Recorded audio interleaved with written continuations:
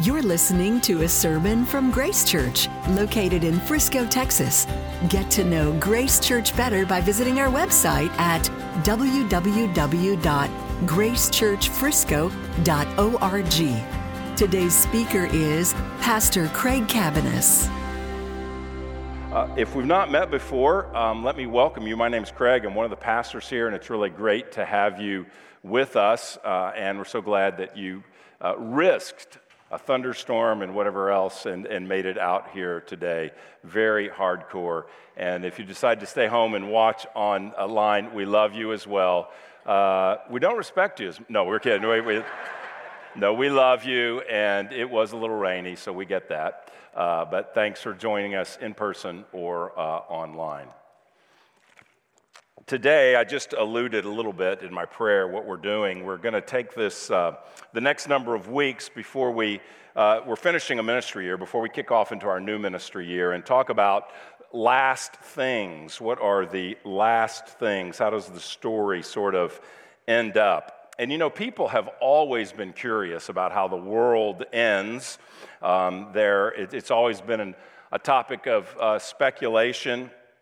And something that people are interested in. And I don't know, I don't have no study to back this up, but my impression is that there has been an uptick in the interest in the end of the world, certainly during COVID. I think that sort of launched it as there were, speculations about could there be a superbug or a super virus that would sort of end the world.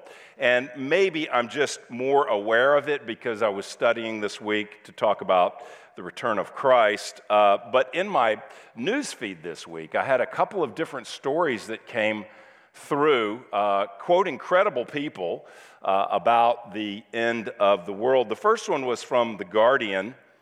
Here's the title of this article from The Guardian. I was a sucker. I clicked on this for sure, but this got some clicks, I'm sure. 5 ways AI might destroy the world. And it starts with everyone on earth could fall over dead in the same second. So, that was the sub-headline. So I was like, okay, well, you've got me.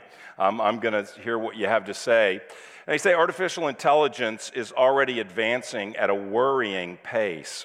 What if we don't slam on the brakes? Experts explain what keeps them up at night. And I always love to hear what I'm a sucker for that article.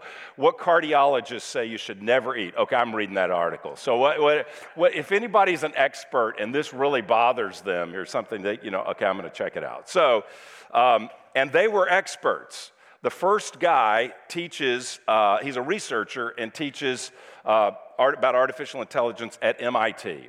So it doesn't get MIT's the peak. If you study at MIT in this kind of world, that's like Harvard Law. Top, it's just the best. So this guy who teaches there, his contention is that smarter species typically do away with other species. And he gives all kinds of examples, how destruction of rainforest kills certain species. And he says when the smarter species and the lower species, when their goals don't align, then the smarter species wins. So he talks about that. And his contention is that if AI becomes more intelligent than then what could happen is AI could begin to, sort of rule the world and would see us as unnecessary and could do away with us, as has been the pattern throughout history. So that's sort of his informed theory. Second article I read was about comments that were made by a congressman, a Republican congressman from Tennessee named Tim Burchett. And Burchett is on the House Oversight Committee overseeing the UFO, or the coming UFO hearings, as some things have been initially leaked and then officially reported in the past year about UFOs. Now, this is the kind of stuff that was just sci-fi in the past, but now is being treated not as sci-fi, but just sci, okay? Just getting the science part of it. And this congressman says that he's been shown classified footage that has not been released to the public yet. And he says that we've been dealing with government cover-ups of UFOs since 1947, he says, but probably since 1893, which was the Aurora, Texas UFO crash. And he talks about some technology he's seen that they have. And he says that potentially living sort of, I don't know what the proper word is, aliens, that's what I would say, but that technology that they have that we've found on Earth that's come here that we cannot match. And he says if they are out there and if they have this kind of technology, they could turn us into a charcoal briquette, is what he said. Maybe he was thinking about a summer barbecue, I don't know. So here, I mean, these are stories I'm reading this week that would, I assume, alarm people. That AI could destroy us. That's a pretty common idea. But that there are now more belief that there's some kind of alien life, there's other life in the universe, and that it potentially, supposedly by congressmen who've seen what you and I have not seen, that they have technology we don't have. So I'm reading this kind of stuff and I'm going, well, the MIT guy knows more than me. The congressman's seen things I haven't seen, so they know more than I. But I have the Bible, and the Bible tells us how the world will end. And it's not focused on AI, and it's not focused on aliens. It's focused on Jesus. That's how the world will end. It will end when Jesus wants it to end and how Jesus wants it to end. And we get a picture of how that will happen at numbers of places in the Bible. And what we're going to be doing is looking at those things over the next weeks called last things. Last things, the theological category for that is eschatology. Eschatology means literally the study of last things. And so we're going to look not at speculative pop eschatology, though I'm going to refer to a little bit of it today, but we're not going to talk about sort of sensationalistic, fictionalized eschatology, which has been the rage at least since the 70s in the Jesus movement in the U.S. But we're going to look at what is more orthodox, historical, bedrock. Church has always believed these things about the last thing. So today we're going to talk about the second coming of Jesus. The second message we're going to look at is on our resurrection from the dead. The third message we'll look at is on the judgment. And the fourth message will be on the new heaven and new earth. So these are topics that are beyond controversy. They're just sort of bedrock, orthodox teachings in the Bible that don't come with charts and speculation and some of that kind of stuff. So today we're going to look at the return of Christ from 1 Thessalonians 4, verses 13 to 18. This is God's word to us about how it all ends up. We do not want you to be uninformed, brothers, about those who are asleep, that you may not grieve as others do who have no hope. For since we believe that Jesus died and rose again, even so, through Jesus, God will bring with him those who have fallen asleep. For this we declare to you by a word from the Lord, that we who are alive who are left until the coming of the Lord will not precede those who've fallen asleep.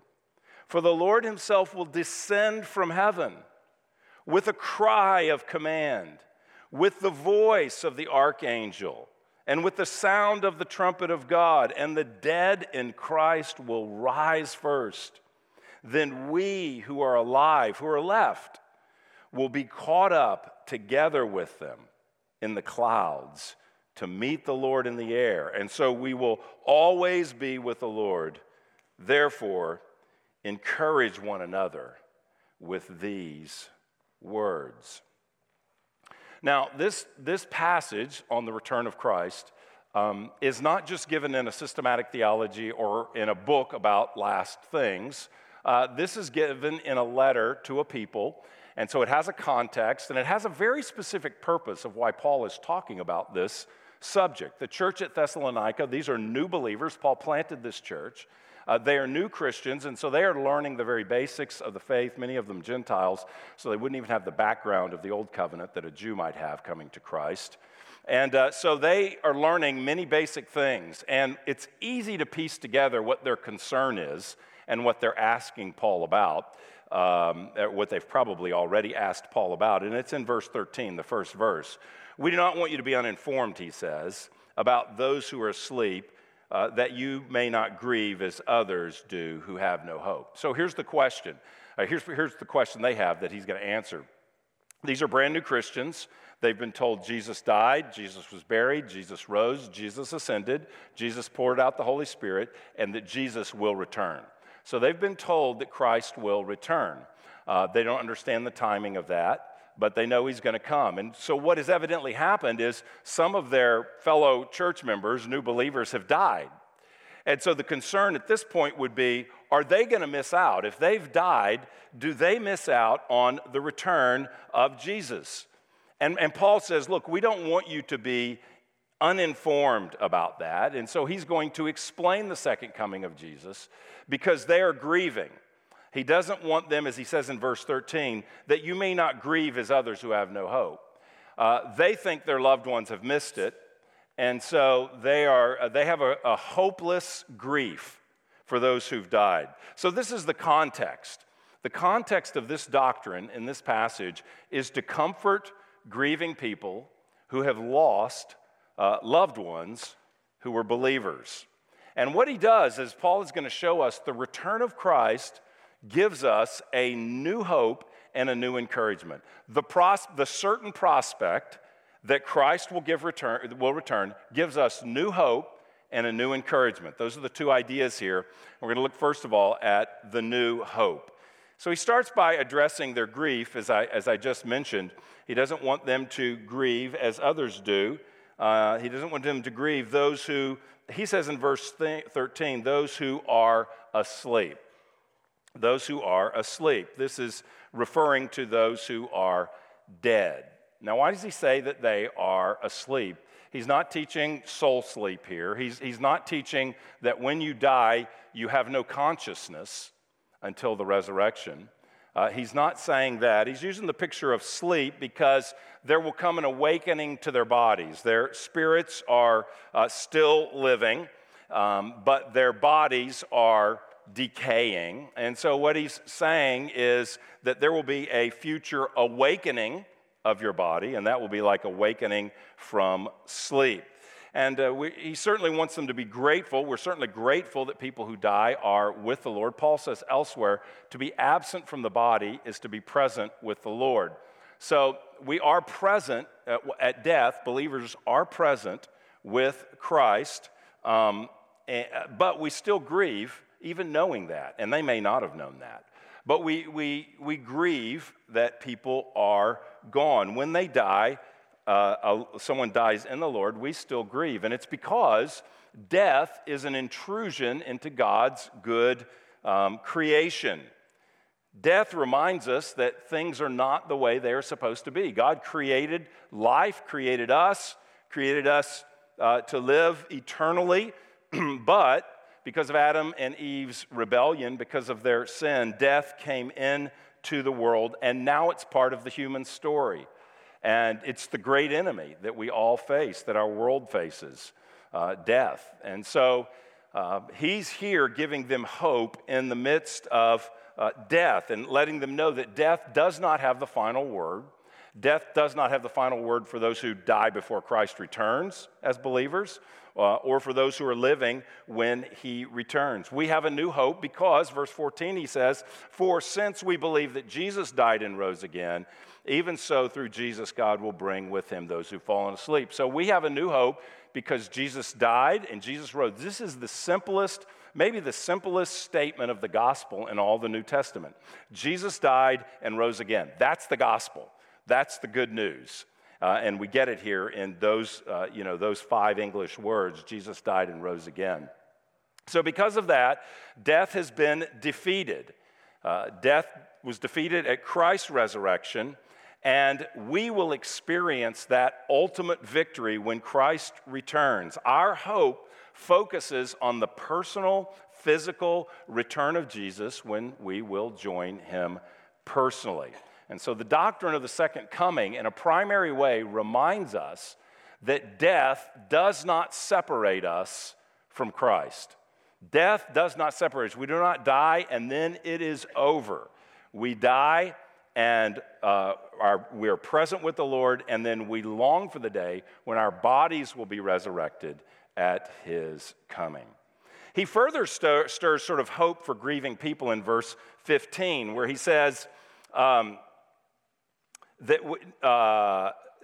verse 15, that we who are alive will not precede those who have already died. For we declare to you by word from the Lord, we who are alive, who are left until his coming of the Lord, will not precede those who have fallen asleep. And in verse 16, he says that, at the second part of verse 16, he says, the dead in Christ will rise first.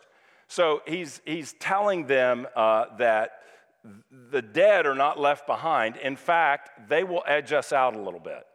They will be resurrected. The living will still be here, though. They will be resurrected, and then presumably, immediately after that, we are taken to be with him as well. So he wants them to know you don't have anything to worry about. They are okay, and they will actually, if we're still living when Christ returns, they will edge us out with resurrection body to see Christ and to be taken to him.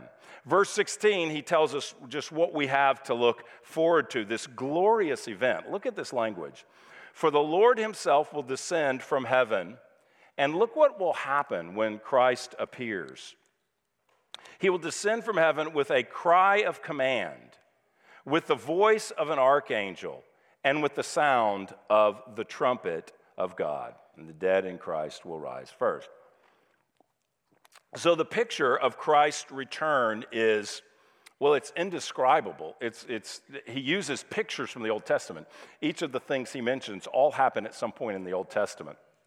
He descends. That's as God descended at Mount Sinai and revealed himself. So Jesus will descend. There will be the trumpet will sound. There will be a trumpet sound of victory as Christ returns. There will be the voice of an archangel, a voice that none of us have ever heard, that we can't even imagine, couldn't be described humanly, a sound probably unlike anything that we've ever experienced. So there is all this fanfare, this glorious fanfare at the arrival of Jesus. And the whole event in verse 15 is described as his coming. For this we declare to you by a word from the Lord, that we who are alive, who are left until the coming of the Lord. And I'm going to tell you what this verse coming is, because you can read this, and often the Greek is just transliterated, and the word coming is not even used. So oftentimes when people, particularly more scholarly people, write about the return of the Lord, or those who want to give a 50-cent Greek word to impress others or something, we'll use the word parousia. So that is the word. If you've read that somewhere, if you read eschatology, you'll come across the word parousia. Parousia literally is translated here, coming. It's also translated appearing some places, or it has to do with his presence. It's translated his presence at some places as well. So Jesus appears with this cosmic fanfare. The dead believers are resurrected to join him, and then the living are caught up together, is what verse 17 says. Then we who are alive, who are left, will be caught up together with them in the clouds to meet the Lord in the air, so that we will always be with the Lord. Sometimes, especially in modern popular eschatology, this word here, caught up, is called the rapture. Excuse me. The rapture, the word does not appear in the Bible, and it's not even a Greek word. It's a Latin word. Rapture comes from a Latin word that translates the Greek from caught up. So you take the Greek word for caught up, you translate it into Latin, you get a word that when it's transliterated into English is rapture. That's where that comes from. The word means, this caught up word means to be seized or to be snatched is what it means. Now some have taught, and maybe you believe this is what you've taught, and maybe I'm about to say something you've never heard before. But some have taught that this is a secret whisking away of believers. That is what I was raised on. That was the primary, the teaching of the rapture appeared. I don't have the statistics when I grew up, but I got to believe in 1/3 of every sermon that word appeared, maybe 1/10 of every, I don't know. But it appeared all the time in sermons because it was the event and it was the hope, and so that was always talked about. But this verse, if you read it, it doesn't appear that this is a secret whisking away at all. As a matter of fact, Paul couldn't be any more definitive that this is not a secret, that the trumpet is sounding, that archangels are speaking, that Jesus is present. There is nothing about this that is hidden, and it's almost an offensive idea, I think, to say that this is some kind of a secret, private whisking away of believers. This is the climax of history. And when Christ returns, there's a number of things that happen right together at this time. People are resurrected. We'll be talking about the resurrection. Our resurrection is tied to this coming, to this return. There's other things that are tied to it as well, we're going to see. Judgment is tied to it. And the creation, the sort of creation of a new heaven and a new earth. It is the climax of history comes in a single, not a double return of the Lord, separated by 7 years, 3.5 years, some number. It is not that. It is a single return of the Lord. And maybe you've never heard that before, and maybe you think what I just said was unorthodox. If the first time I heard it, I thought it was unorthodox, that the person who told me that, who was teaching that, might not even be a Christian, because that idea of the secret rapture of the church was to me a doctrinal belief that was taught as deeply as the inerrancy of Scripture or the substitutionary atonement of Christ. It was at that level. We don't hold anything about eschatology at that level. There's differing points of view. If somebody believes there's two returns, they may be far more godly than I, and they may be orthodox in all of their doctrine about the gospel. So it's not a gospel issue, but I just want to say that it is a speculative issue that is very recent in the history of the church and is popular and carries tremendous entertainment value. So in preparing for the sermon, to make sure I wasn't saying something wrong, for the first time in my life, yesterday, I watched Left Behind. I've never watched it because I'm OG in eschatological cinema. I grew up on A Thief in the Night, which is from the 1970s, and most of you probably don't even know what that is. But when I was in 5th grade in VBS, they hauled all of us into a dark auditorium and showed us A Thief in the Night. Like it was hardly anything about the rapture, but it was all like, what's going to happen during the 7 years of tribulation after all the Christians disappear? So it was that. I saw that in 5th grade, and that was borderline abusive to show that to children. I mean, we had 3rd graders in the fetal position at the end of that thing. Not really. But that was the stuff of nightmares for a kid that said nothing about the grandeur of Jesus. It was just a fear-mongering thing. And I guarantee you, after seeing Thief in the Night for elementary schools, you can get any little kid to pray anything you want them to pray, asking Jesus into their heart or into their liver or wherever. You can ask Jesus. So it was the way they did evangelism, and the Lord honored it. I'm making fun of it a little bit, but the Lord honored it. People got saved, and God was very gracious. So I was that level. I was Larry Norman. You've been Left Behind, even the DC Talk version. So I was that level. And again, I feel like it's probably not registering very many people, but Left Behind does register. So that was the boomer version of eschatological entertainment. The Gen X millennial version was, and so when I went to watch Left Behind yesterday, I didn't know there's two versions. And so I didn't know, do you go Kirk Cameron or do you go Nicolas Cage? I didn't know. And so Kirk Cameron had 16% thumbs up on Rotten Tomatoes. Nick Cage had 0. It was 0, and that's not Christian persecution. It's not persecuting unbelievers. That's bad art, and that's why it's being judged that way. So I watched it, and here was my analysis of the Kirk Cameron version. Probably put together and written by very sincere, godly people. The guy who wrote the books, sincere and godly, no doubt. I was shocked at how unbiblical it was. I was shocked at it didn't even give a pretense. I don't think Jesus is mentioned in the entire movie. God is, I don't think Jesus is. The cross is never mentioned. The resurrection is never mentioned. And if you don't have the gospel, there's nothing Christian about a production. The entire thing is about planes going down and cars careening and piles of empty clothes of people who have disappeared, with a few verses, including the one we're reading today. But to read this and end up with that kind of speculative, sort of fearful thing, the reason I'm talking about this is it misses the entire heart of what the believer should think about when they read 1 Thessalonians 4. That this is the glorious moment of triumph where our God returns to say, all of this is mine. I rule and I reign, and everybody's going to know about it. Everybody's going to be aware, and everybody's going to be in awe of the Lord Jesus Christ. The return of the Lord this is our hope. It's not something to be caught up in speculative fiction about. This is our great hope that Jesus will return. And there may be all kinds of bad things that happen in the end with regard to great suffering and a man of lawlessness, an antichrist, and all of that stuff. But the great hope of the return of Jesus is that he comes to usher in a new creation. And it's not something what we're told about it is so glorious that we don't need to create fiction or speculate about what could happen and the United Nations and on and on and on.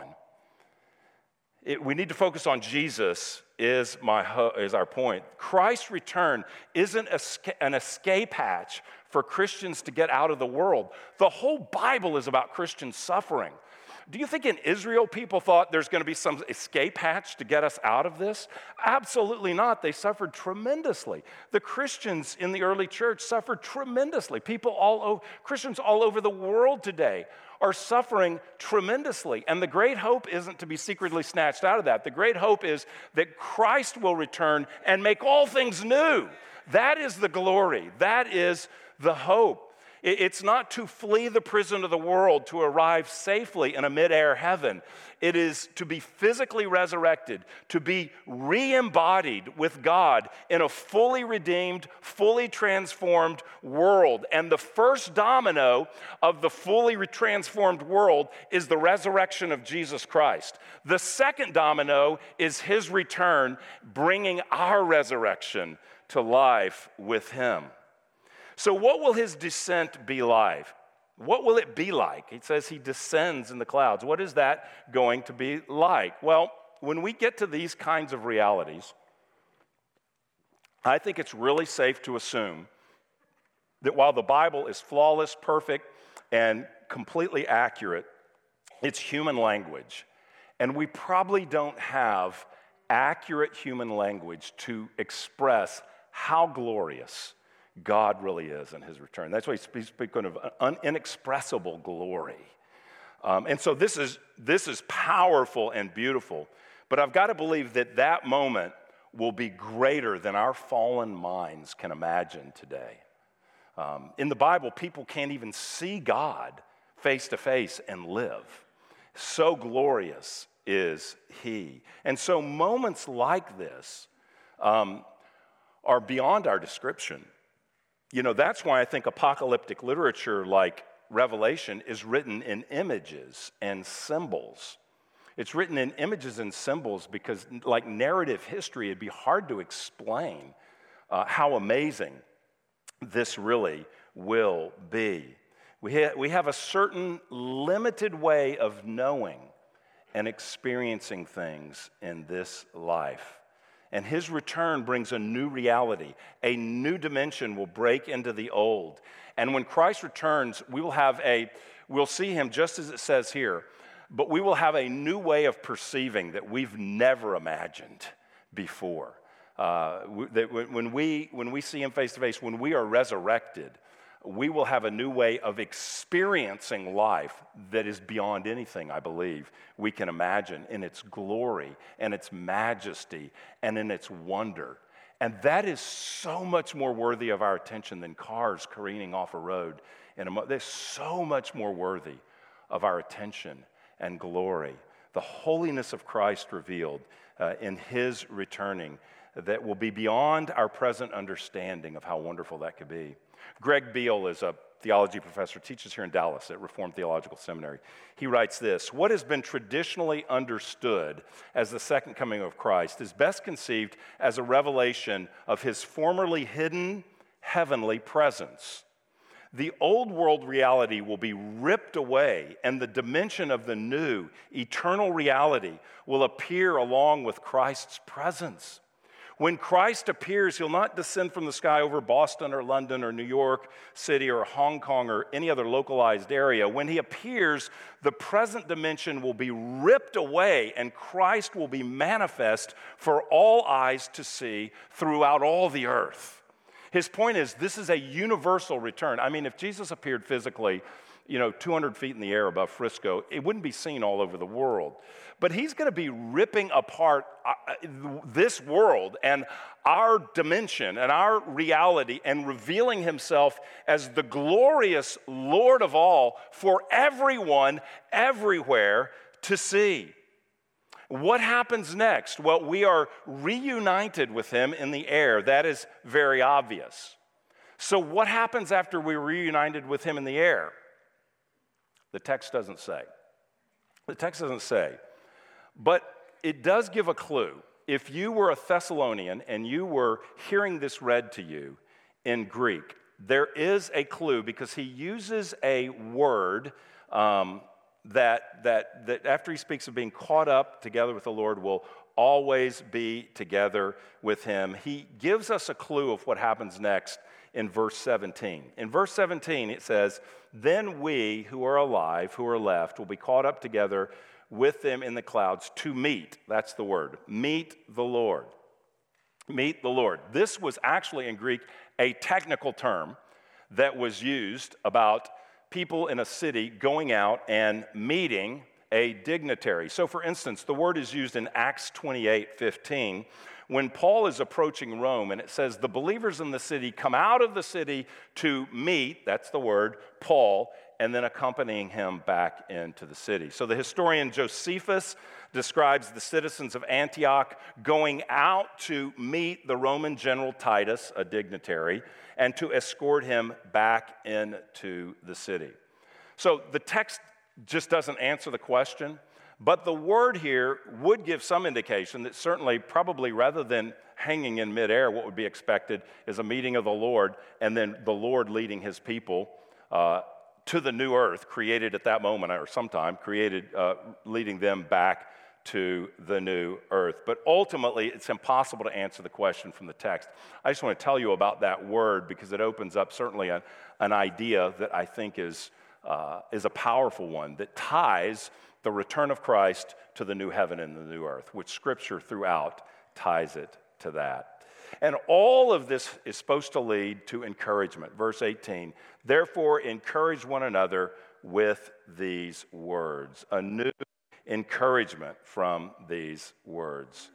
When we remind each other that Jesus died and rose so that we have new life, verse 14, that is encouraging, and we need to hear that regularly. And when we hear that he will return with those who've already gone on and believed in Christ, that is encouraging. And we're told that believers will see him and join him. That is encouraging. It is actually, the word encourage means to impart courage. It's to impart courage to us because we find courage to press on when we read about the glorious, magnificent return of our victorious Savior, Jesus Christ.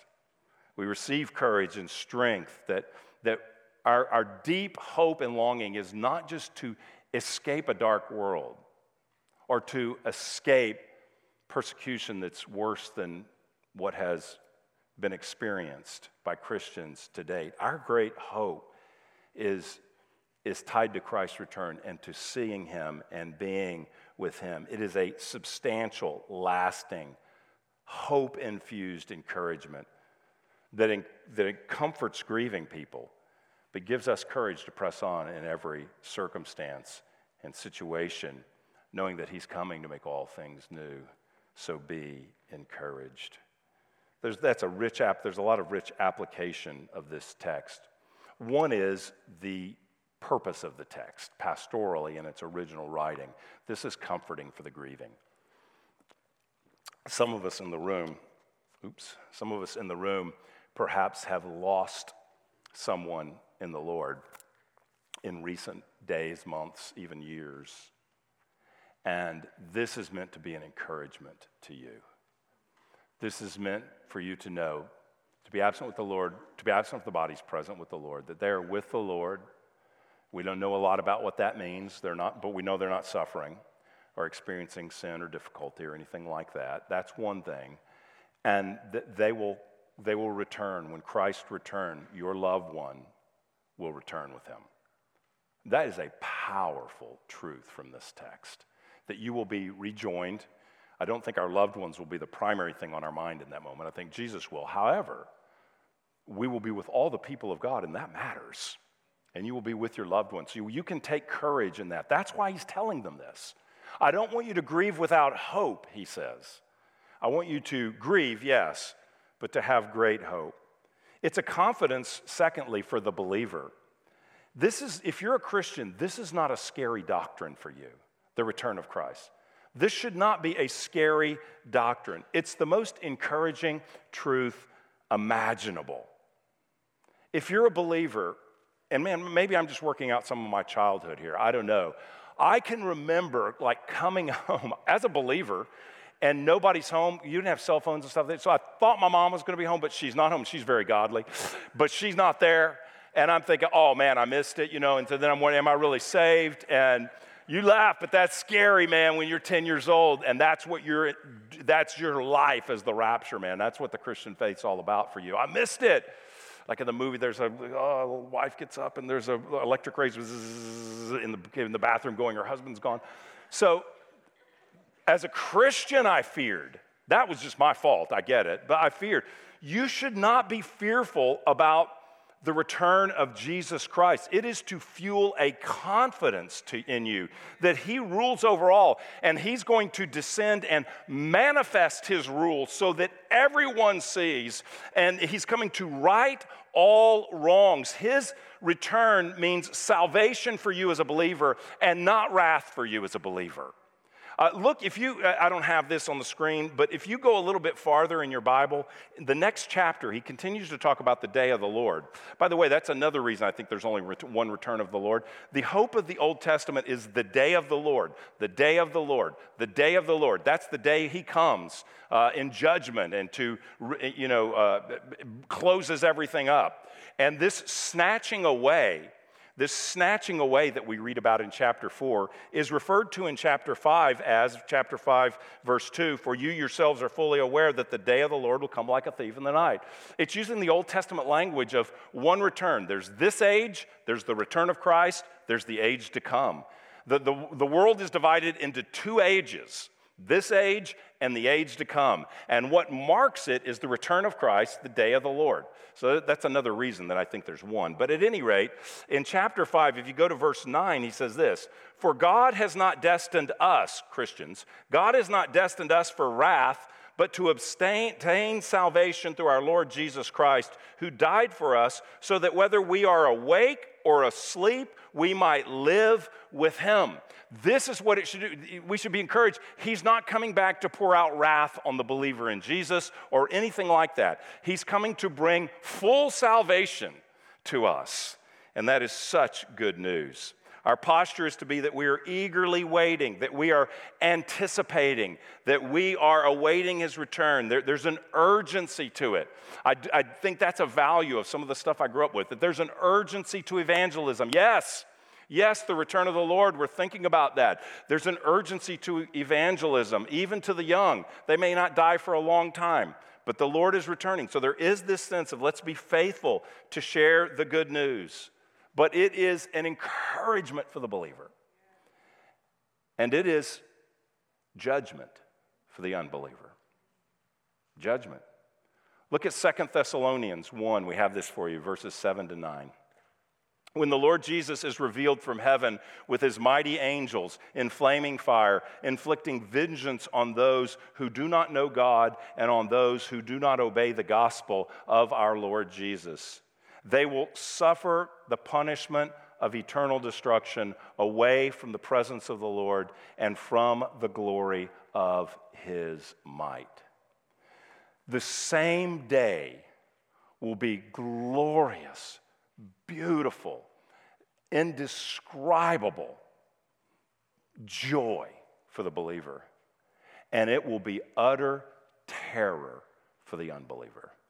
To stand before Jesus as one who has rejected him, as one who, as this verse says, does not obey the gospel of our Lord. That is, does not believe in Jesus as the Savior and submit to him as the Lord, but rejects the love of God who sent Jesus to die for us. They will suffer, he says, eternal destruction.